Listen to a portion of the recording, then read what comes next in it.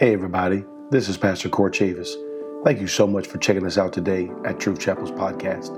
If this word has blessed your spirit or encouraged you, take a moment and leave us a quick review. Also, check us out at truth-chapel.com or any of our social media outlets, Twitter, Facebook, or Instagram. God bless, and I pray you enjoy.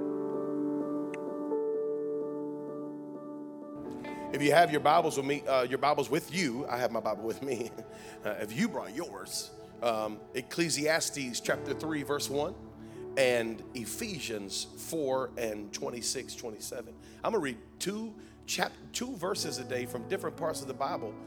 I don't do that on a normal Sunday morning. But today, we're going to mix it up a little bit. I want to read for you Ecclesiastes 3 and 1. When you have it, just shout, I got it. Here's what it says. To everything there is a season and a time to every, somebody say every, a time to every purpose under heaven. And then Ephesians 4 and verse 26, I'll give you a moment to turn there. Ephesians 4, beginning in verse 26, says this. Be ye angry and sin not. Let not the sun go down upon your wrath, neither give place to the devil. Amen. I want you to look at your neighbor today, and I want you to help me with my title of my sermon today. I want you to look at your neighbor. I want you to tell him, get angry. Get angry. God, we thank you for your word today. I ask you to help me. Help me deliver what you put in my heart to deliver to your people today. And help us be careful to not just be hearers, but doers also of the word. And we'll be careful to give you praise. And someone shout in Jesus' name.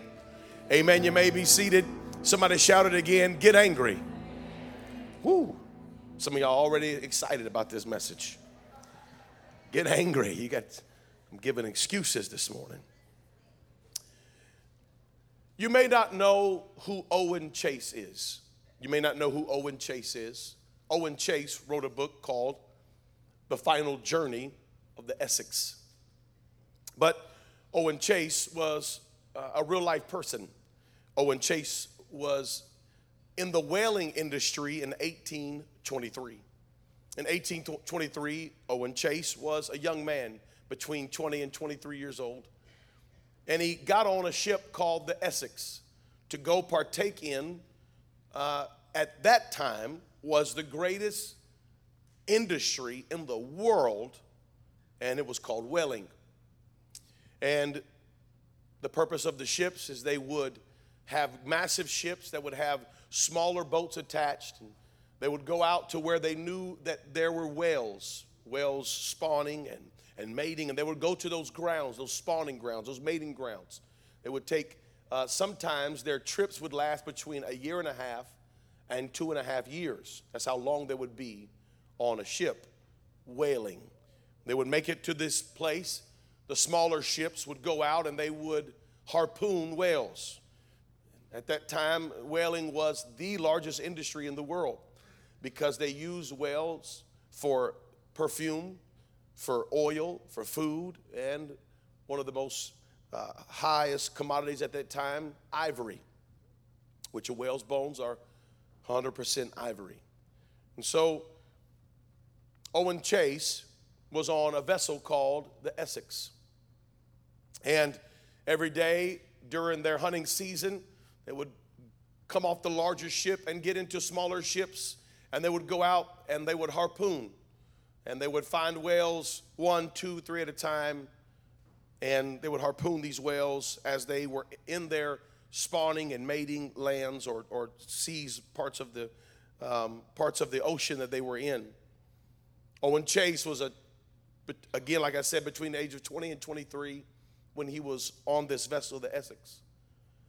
All of a sudden, out of nowhere, literally the only time in recorded history that we know of for sure, a whale fought back.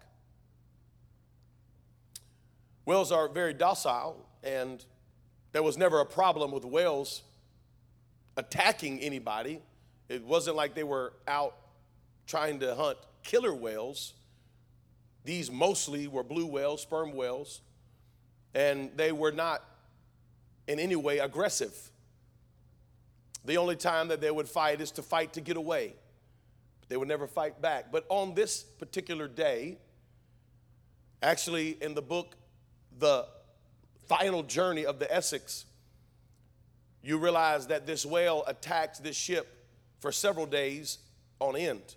He would attack and then he would disappear and then he would come back and attack again. A giant whale, as Owen Chase would put it in his book, and that whale sunk the Essex. Only 8 men survived, and they returned home years after their ordeal. That ordeal involved them having to cannibalize their dead friends to stay alive. All because one whale decided, I'm fighting back.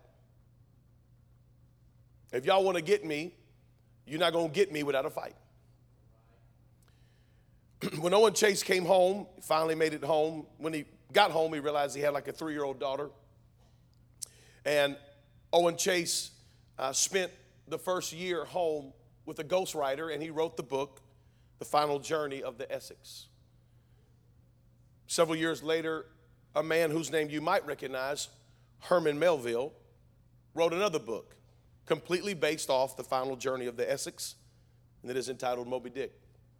And if you've never read it, you should. It's an awesome book, The Man in the Sea. You know, I don't know what caused this whale, one of the only whale attacks in recorded history. I don't know what caused this whale to just have enough. To just say, you know, I'm done with this. I've reached a point where I've decided that I realize who the enemy is, and I realize that they're out to get me, and I've just decided that instead of always being on the defense, I'm going to go on the offense. I don't know what caused this whale to snap and decide, I am going to sink ships. But he did. It is recorded history. Owen Chase was clear that the whale not only attacked their boat, but it attacked several other boats as well. But the Essex was the boat that it finally sunk, cracking its helm to the point where it took on water and could not be saved, killing many men in the process, only 8 surviving. This whale decided it's time to get angry. And just like this whale, who I don't really know the whale's name, no one does, but somehow this whale got to a place where he decided, I will fight back at the right people in the right time, and I will save my life. And in the process, maybe save the lives of those around me. And I do stand before you today knowing that in Christianity, our job as Christians and a part of a Christian characteristic is the ability to walk away from a fight. I know that. And I know that one of the characteristics and one of the personality traits of a Christian should be to turn the other cheek. I get that as well. But I want to remind you of a scripture that we love to read, but sometimes I think that we miss the point. It's in Ephesians chapter 6, where he says, finally, my brethren, be strong in the Lord, in verse 10, and in the power of his might. And he tells us to put on the whole armor of God. Now, the only reason you put on the armor is because you're about to do something. Yeah. If all he wanted us to have was a shield, then it would just be a shield, which is a defensive weapon. But he said, I want you to put on the whole armor of God. And he said that you may be able to stand against the wiles of the devil. And that's very specific there. We need to understand the specificity of that scripture is that the only reason I put on my armor is because there is a devil. The only reason I put on my armor is because there is an enemy who wants to devour me, who wants to sift me as wheat, as Jesus would tell Peter. He wants my soul, he wants my life, he wants my children, and he wants my family, and he wants this church. There is an enemy. I believe sometimes we've been rocked to sleep so much by good old Christianity.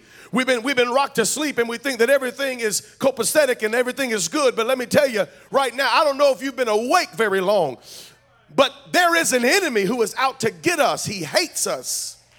He hates you. He hates Jesus. He hates this church. He hates your family. He hates that you're dedicated to the house of God. He hates that you're committed to the name of Jesus Christ. He hates that you love the gospel of Jesus Christ. He hates that you're unashamed of the gospel of Jesus Christ. And we have an armor because we have an enemy. Amen. Watch verse 12. He says, for we wrestle not against flesh and blood. You're not my problem today. Amen. Look at your neighbor and say, get angry, but not at me. Woo, that'll preach. Get angry, but don't get angry at me. Get angry at the spirit that's trying to divide you and me. Get angry, but don't get angry at me. Get angry at the forces of darkness that are trying to come between you and me, trying to use me against you and you against me. He said, for we wrestle not against flesh and blood, but against principalities. Did you catch that? This isn't an anti-wrestling scripture. Let me say that again. This is not an anti-wrestling scripture. This is a directive. He's not saying don't wrestle. He's just saying wrestle with the right thing. Amen. He's not saying wrestling is bad. He's not saying that we shouldn't fight, we shouldn't wrestle, we shouldn't grapple, we shouldn't get into the arena. That's not what he's saying. He's saying that if you want to fight the right thing. If you're going to wrestle, let's wrestle the right thing. Let's wrestle against the enemy of our soul. We are supposed to wrestle against principalities, against powers, against rulers of darkness of this world, against spiritual wickedness in high places. It's time for the church to start putting on the armor again. It's time for the church to get back into the wrestling match. It's time for the church to get back into the arena and say, hey, wait a minute. We took off our wrestling clothes long enough, but it's time to get back into the wrestling match and say, I'm here to wrestle, but I'm not here to wrestle against you, brother. I'm not here to wrestle against you, sister. I'm here to wrestle against the spirit that wants to come against us and destroy our unity and destroy our families and destroy our future and destroy the gospel of Jesus Christ. I'm here today because I'm angry, but I'm here because I'm angry at the right thing. Hey, I'm here, baby, to sink ships. That's why I'm here. I'm here to sink ships. I'm here to take control. I'm here to say, listen, you've been coming out here and you've been coming against us long enough. It's time for the church to go on the offensive. Here's what Jesus said. He said, upon this rock, I will build my church, and the gates of hell shall not prevail against it. And the last time I checked, gates don't have legs. The last time I checked, gates are a localized location. The last time I checked, gates don't move. They are stationary, permanent fixtures. If it's not a permanent fixture, it cannot be defined as a gate. What you're saying, I'm saying, when Jesus said the gates of hell shall not prevail against the church, he didn't mean that the gates were coming for us. He meant that we are coming for the gates. Thank all 17 of you. But for the rest of us, I know now why the enemy is so good at beating you. Because you're not in a war mentality. You're in a rest mentality. You're in a runaway mentality. But I wonder if there's anybody in the house that's tired of the enemy coming against your family, coming against your home, coming against everything that you hold dear. And you say, you know what? I'm tired of it. It's time to get angry. It's time to get angry. You want to have somebody and say, get angry. It's time to get angry at the enemy. It's time to get angry at the enemy. It's time to get angry at the spirit that tries to take our families and turn our lives upside down and keep us bound by oppression and depression and anxiety and fear. I come against you in the name of Jesus. You come against me with the sword and the spear, but I come against you in the name of the Lord. I come against you in the name of the Most High God. You don't have no space here anymore. I'm mad enough to do something. Hey. You know why the devil doesn't want us to get angry? Because anger inspires action. That's why when you're mad at somebody, it's good to keep your mouth shut. Hey, somebody. Because anger inspires action. You'll say stuff when you're angry that you won't say when you're not angry. You'll make comments when you're angry that there's no way in a regular emotional state you would ever make those comments. But anger gets you to the place where you'll say stuff that you shouldn't have said. Well, if you get angry spiritually, you'll say stuff that you should have said. We are just letting the devil run over us sometimes. We're letting the spirit of fear run over us sometimes. We let the spirit of paralysis creep into our minds, creep into our spirits. And we take the spirit of silence and hope that everything will turn out just right. But I came to tell the church today, I'm tired of hoping. I'm going to go ahead and do something about it.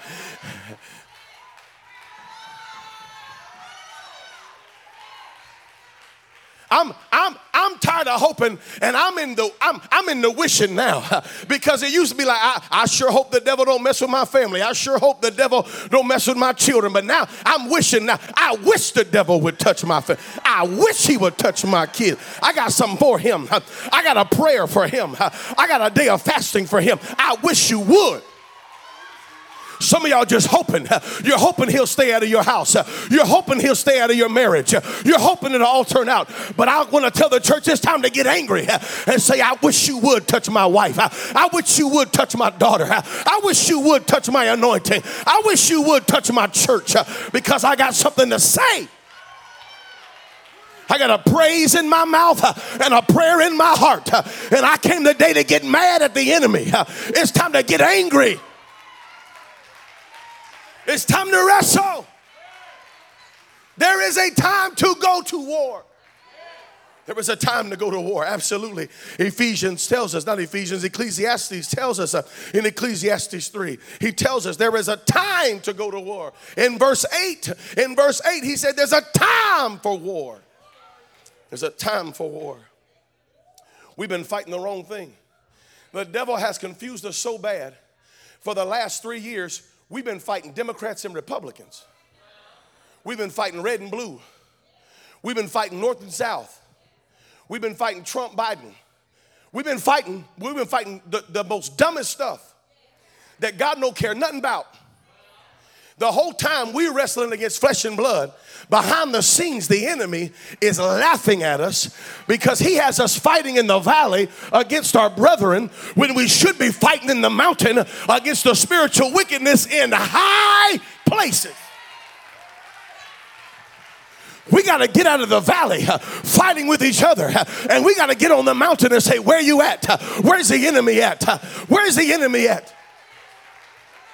It's time to put our swords up with our brothers and say, listen, instead of us joining in war, why don't we join hands and go up together, go up to the high places and tear the enemy's kingdom down. Hey. Because anger will make you do something. Do you know, listen, the Lord showed me this. And I never seen it this way before until I started studying for this message. Many times in the New Testament, many times Jesus was moved with compassion and healed them. Jesus was moved with compassion, healed him. He was moved with compassion for the man, he healed him. But do you know anger healed at least one person in the Bible? Anger healed at least one person in the Bible. Because the Bible tells us in Mark chapter 3, verse 5, and when he looked round about on them with anger, being grieved for the hardness of their heart, he said unto the man, stretch forth thine hand. And he stretched it out, and his hand was restored, whole as the other. See, sometimes compassion can move you to do something. But in Mark chapter 3, verse 5, it was anger that moved Jesus. She said, I'm so mad at y'all, I'm going to heal him. I'm so mad at you, I'm going to do something for him. Your spirit is so bad. Your spirit, the Bible says he was grieved because of the hardness of their hearts. He said, you made me so mad, I'm going to release my healing on this man. Because even anger can push you to action. I wonder the miracles, signs, and wonders that could be done in a church full of saints who loved each other but hated the enemy. And say, you know what? You done made me so mad. I'm coming out of this now. I thought about sitting here. I thought about laying here in my defeat. I thought about wallowing around in my failure. But you done made me so mad. I'm about to get up now, and I'm going to do something for the Lord. You made me mad enough that I made up my mind. I'm about to do something for God. Hey, it's time to get angry. Jesus got angry. On numerous occasions, Jesus got angry. Premeditated. I know it was premeditated. You know why I know it was premeditated? Because John told me that he braided a whip. You know how long it takes to braid a whip? It takes a little time to braid. I mean, you just can't just braid one. Like if I just gave you 3 pieces of leather right now and said, hey, braid a whip, it's going to be a minute. And in that minute, 10 minutes, 15 minutes, you're going to have time to think about what you're about to do. So normally braiding a whip would calm you down. Like, I'm so mad at you, but I'm going to braid this whip. And hopefully by the time I get done braiding it, my anger has resolved. The only way you can use that whip after you took the time to braid it is if it's premeditated. You was going to do it anyway. If there had been a random whip laying around, I'd have used that. But since there was no whip, I made my own. Now, some of us are old enough to know what it's like when your mama made her own tool of destruction. A flip-flop, a hanger, extension cord, whatever is close by. Some of y'all old enough to know now. Some of y'all don't know what I'm talking about right now. Don't turn my mama in, okay? But that was premeditated. She was going to whip me no matter what. She was just grabbing for something. A hairbrush, yep, got that too. Just whatever I could find. It's like, I'm going to spank you, and nothing is going to stop me from that. If I got to spank you with the side of my hand, my mama stopped spanking us with her hand because she would break her blood vessels in her hand. And she like, I'm not going to spank you with my hand no more because it's hurting me more than it's hurting you. And that is just a saying that we say to make kids feel better. But when it really does hurt you more than it hurts them, you'll find a new way. And so she just grabbed whatever and hit you on every syllable. I told you not to do that, and if you do it again, I promise you, you will die. Every syllable. Going to get all the syllables in there, make it feel better, coming and going, I told you not to. That's premeditated. That's what Jesus did. Jesus went to the temple. They was cutting up, acting the fool. They weren't doing what they're supposed to be doing. And instead of him saying, guys, come around, let's talk this out. That's not what he did. That's not the Jesus. That's the Jesus the world wants you to think is out there. But that's not the Jesus that we serve. The Jesus we serve said, you know what? I'm going to braid this whip. And when I'm done braiding this whip, if y'all still up in here, if you're still within snatching distance, you're going to get snatched up. I'm going to snatch a whole knot in you. And the Bible says he beat them out of the temple and he turned over the tables and he said, my house shall be called a house of prayer. And there's some mamas and daddies that need to go home today and braid some spiritual whips and turn over some spiritual tables and say, my house will not tolerate this. Devil, you can mess with the neighbors, but you can't mess with me. You can mess with them, but you can't. I claim this house for the name of Jesus Christ, and I plead the blood over every door. I plead the blood over every window. I plead the blood over every occupant. I plead the blood. If you come visit me, guess what? As soon as you walked in the door, the blood was on you, because this is a house. Warriors live in this house. Warriors live in this house. We're not here to lay down and take it easy and throw in the towel and try to keep everybody happy. I want to get angry. It's time to fight back. It's time to fight back. Look at your neighbor and tell him it's time to fight back. Yeah. It's time to fight back.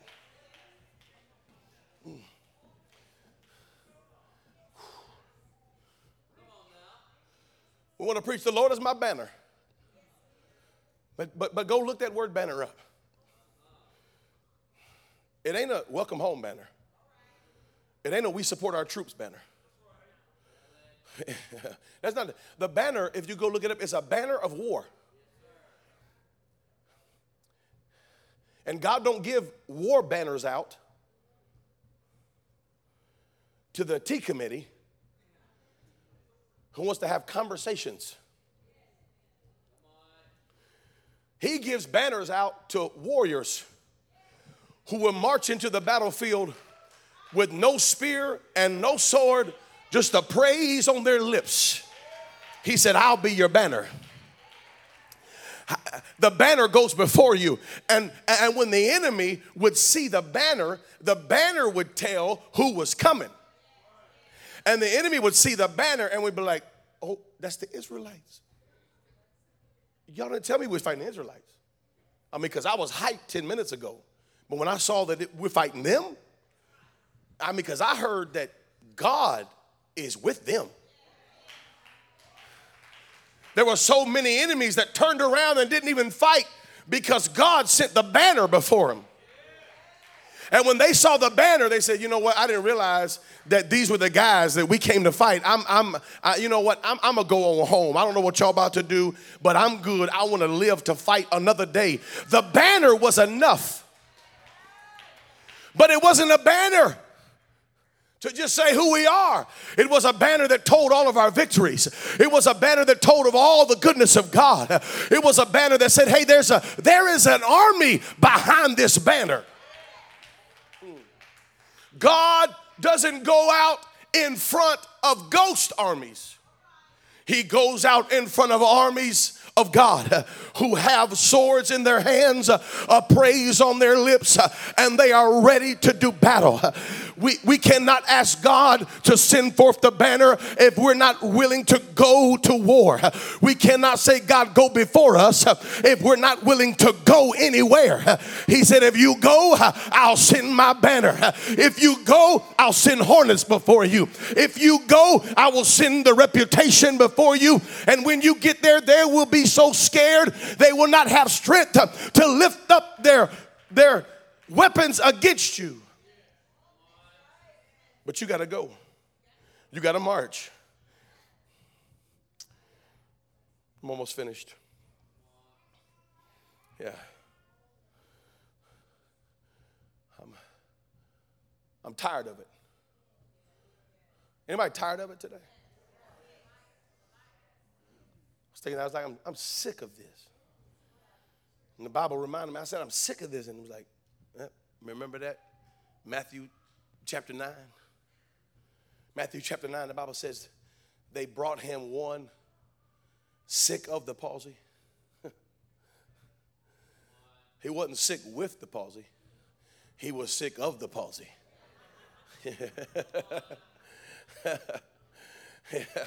He wasn't sick with it. He was sick of it.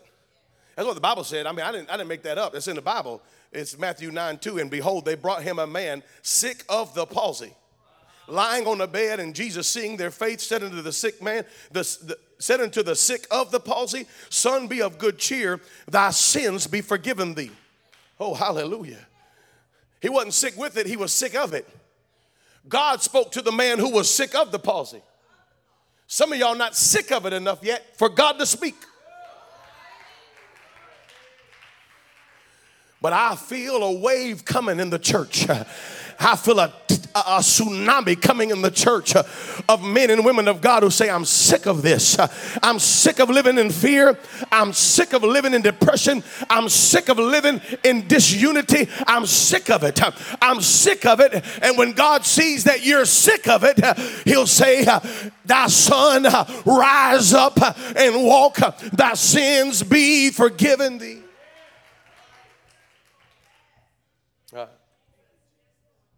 Hallelujah. There are two responses to anger. And many of us in this room today, we have a built-in response to anger. I have a built-in response to anger. Sometimes it's temper. Sometimes it's just shutting down. I have built-in responses, human responses to anger. There are many of you in this room that could raise your hand and say, yes, I have responses to anger as well. I like to throw stuff, turn over tables, kick tires, kick cats.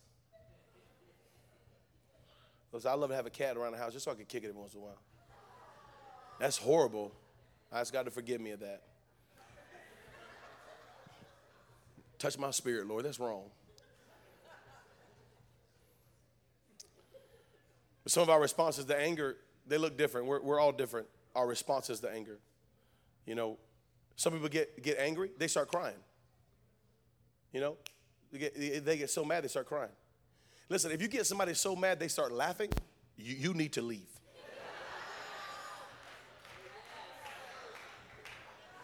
I seen that in a movie one time. You don't want to be around people who get so mad that it's like, yeah, we out. Peace, deuces. My bad. I'm just going to walk out. Don't do that. We all have a response to anger. A built-in, automatic response to anger. But there is two spiritual responses to anger in the Word of God. Two spiritual responses to anger. Two. Anger, vengeance, hatred. There's two responses to that. One we find in Ephesians 6 when he's talking about the full armor of God. And he says we wrestle against the spirits. And he said, so if you're going to wrestle, put on this armor, the helmet, the breastplate, the shield, the sword, all of this out there. Then he says, which is the Spirit of God. He said, take on the helmet of salvation, the sword of the Spirit, which is the Word of God. Watch verse 18. He says, praying always with all prayer and supplication in the Spirit. Hallelujah. Listen, here's what he does. He says, listen, we're going to get on our armor. Everybody suit up. Full battle rattle. Let's full up. So we all battle rattle. We all of our stuff on. His next response is now, pray. You got your armor on? Here's how you fight. You pray. Oh, hallelujah. It's a good word. It's a good word.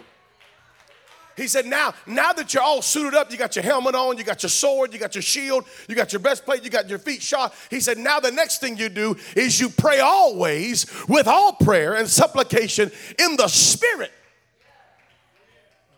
That is the first response to anger, is I pray. When's the last time you got so mad at the enemy that it just drove you to your knees? And you got down and you said, Lord, you got to help me right now. I need the banner. I come against the enemy in the name of Jesus Christ. The enemy of my soul, the enemy of my marriage, the enemy of my home. I come against you now in the name of Jesus. He is my banner. He is going out before the army of God. He is my help and he is my hope.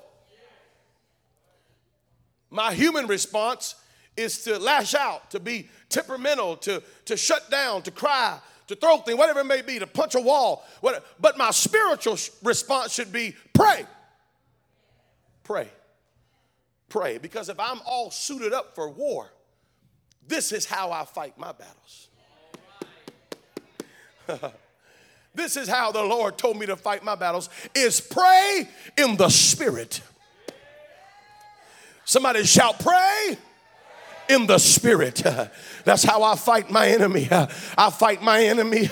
I don't know what to pray. Listen, the Bible tells us in Romans 8 that for we know not what to pray, but the Spirit maketh intercession for the saints with all supplication.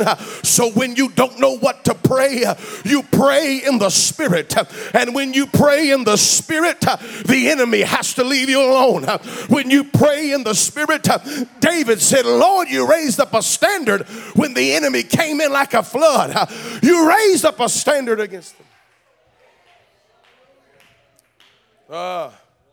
That is the first response to anger. The second response to anger we find in Psalms 149. We love to read Psalms 150, but Psalms 149 is slowly becoming my favorite psalm, because he said in verse 6, let the high praises, Psalms 149:6, let the high praises of God be in their mouth and a two-edged sword in their hand to execute vengeance upon the heathen. Ooh. Let the praises of God be in their mouth and a two-edged sword in their hand. You know what the two responses to vengeance, to anger is in the Word of God? To pray and praise. When you got a praise in your heart and a prayer on your lips, the enemy is going to run for the hills. He's going to get out of Dodge, because I'm not here to fight against my brother. I'm not here to fight against my sister. I got a prayer in my mouth and a praise in my heart. And when the people of God praise, God said, I'll put a two-edged sword in their hand. When they open up their mouth and give me glory and give me worship, he said, I'll put a sword in their hand. In verse 9 of that chapter, he says, to execute upon them the judgment written. Watch this. In verse 9, he says, this honor have all his saints. Praise ye the Lord. Somebody say, this honor have I. I get to praise the Lord. Listen, he didn't say, this honor have all the perfect saints. He didn't say, this honor have all the saints that's caught up on their tithing. Know what he said? He said, this honor hath all the saints that look right, act right, talk right, dress right, and walk in perfect, and walk in some kind of perfection. He said, this honor hath all his saints. You know what that means? That means that there are people sitting in this room, you don't think you can fight right now because you don't think you're right with God. But you got to stop. I've been preaching this now for 3 Sundays in a row just about. You got to stop judging what God will do for you off of what you've done and the mistakes that you've made. If you are his son, if you are his daughter, if you are his child, if you are his saint, you have this honor. It doesn't have anything to do with how good you are. It has everything to do with how good he is. He is the perfection. He said, if you lift your voice in praise, I'll put a two-edged sword in your hand. This is how we fight our battles, with a prayer in our mouth and a worship in our hearts, a praise in our hearts. This is how we fight today. There are people sitting in this room, they're wondering, Pastor Chambers, how do I fight this? Listen, I'm wondering, how do I fight this? I'm wondering, what's my next step? What do I say? What do I do? How do I make this right? What's the avenue that I take here? Now, I may be the only person in the room that has that kind of stuff going on in their life right now, but I doubt it extremely seriously, but a high level of doubt. Pretty sure that there's a lot of people in this room today, there's stuff going on in your world that makes you so mad you can bite through nails. I tell you what, let's do. Let's just be honest. I'm going to be honest. So what are you? If you're sitting in this room right now and there's stuff going on in your world that's totally out of your control and it makes you so mad, you don't really know who to be mad at. You're just mad. Raise your hand. Ooh, look, I preached the right message to the right crowd today. Look at God. Won't he do it? I want you to know that the anger that you feel,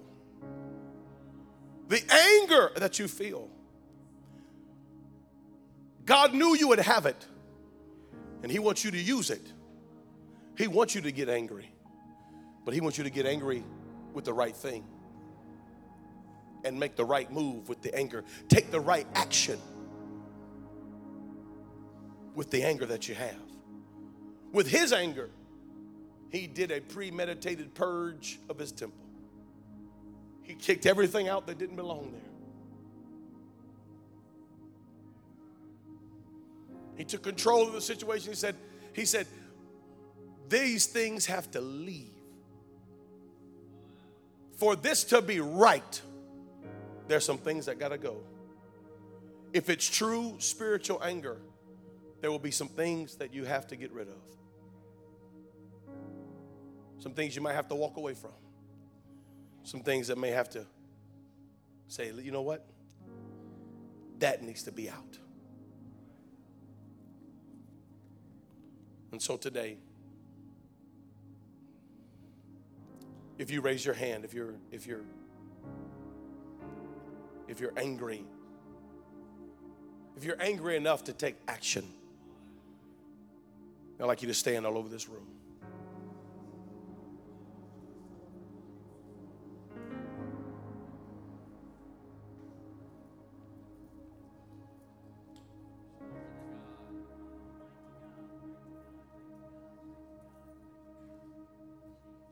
I can't get away from Jesus.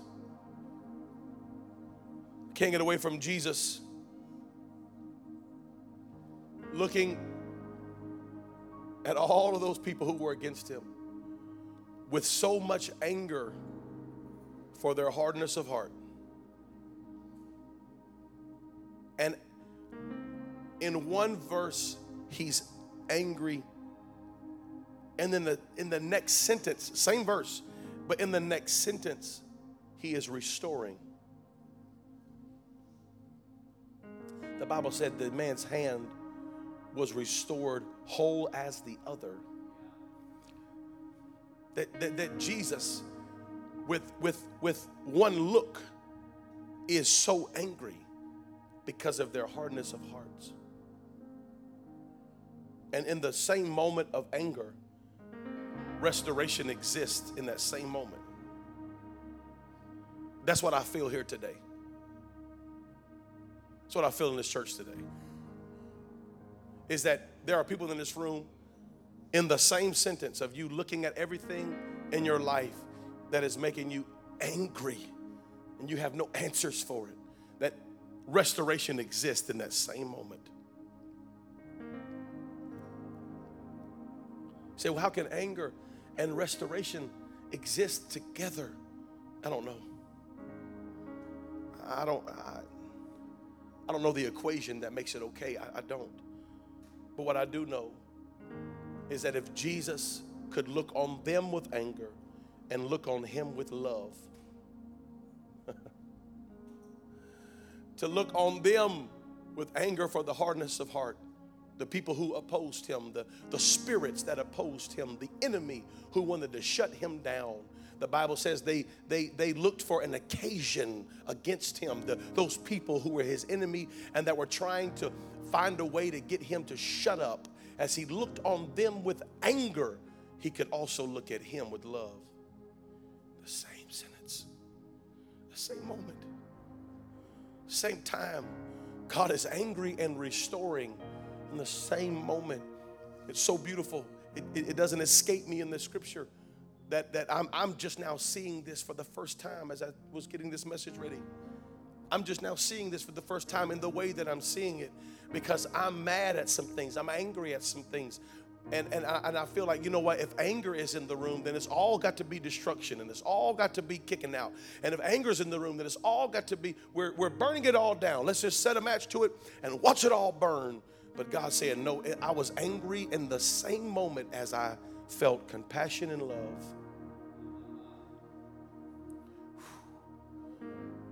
God, give us the strength this Sunday to look at the spirits that want to shut us up with anger, and look at the person to our left and right with love. Give us the ability to be angry and restorative in the same moment. God, give me what you had in that moment, that with one eye you saw the problem and you were willing to deal with it, but with the other eye you saw someone who needed a touch. God, give us that kind of anger that we could look at them and be angry for their hardness of hearts, but look at each other and say, let me restore you. God, give me the strength to look at the sinner and hate his sin, but love him. Give me the strength to look at people that are lost and broken and hate the things that made them lost and made them broken, but love the person and restore the broken. Whew, I feel the Holy Ghost in here right now. If you're in this room right now and God is talking to you, I want you to just lift your voice and lift your hands to heaven. In just a few moments, I'm going to open this altar, but I'm going to say a prayer before I do. I want us just to worship God for just a minute here, just for a moment.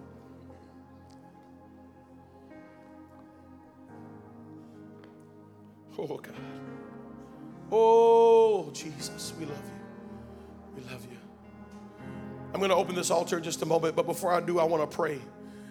I want to pray a prayer of faith over you. God, I pray in the name of Jesus for every person that may walk down here today that has something going on in their life that they need answers for, Lord, something that is making them so angry that they are trying with all their heart to look at it with the anger and indignation, but also look for restoration and healing and peace for those that will come with the praise and those that will come with a prayer and say, Lord, I want to pray in the Spirit. I pray for them today. God, I pray for boldness in your presence. I know that there may be some coming down, God. It may probably everyone coming down here. We're not perfect. We don't have it all together. We got our issues, Lord. But I pray today that you would help us look past all of that and see the cross and see your blood and see your sacrifice, and not come down here based upon the goodness that we've done, but come down here based upon the goodness that you've done and what you've done for us, God. And God, I pray for boldness today, and I pray for honesty, and I pray for transparency. I pray that this altar today would be a place of restoration. I pray that this altar today would be a place of healing, and I speak it now in the name of Jesus, in the name that is above every name, in Jesus' name. This altar is open for those. I pray this word was an encouragement to you today. Thank you again for tuning in to Truth Chapel's podcast. If you have not yet, please take a moment and leave us a quick review. God bless, and have a great rest of your day.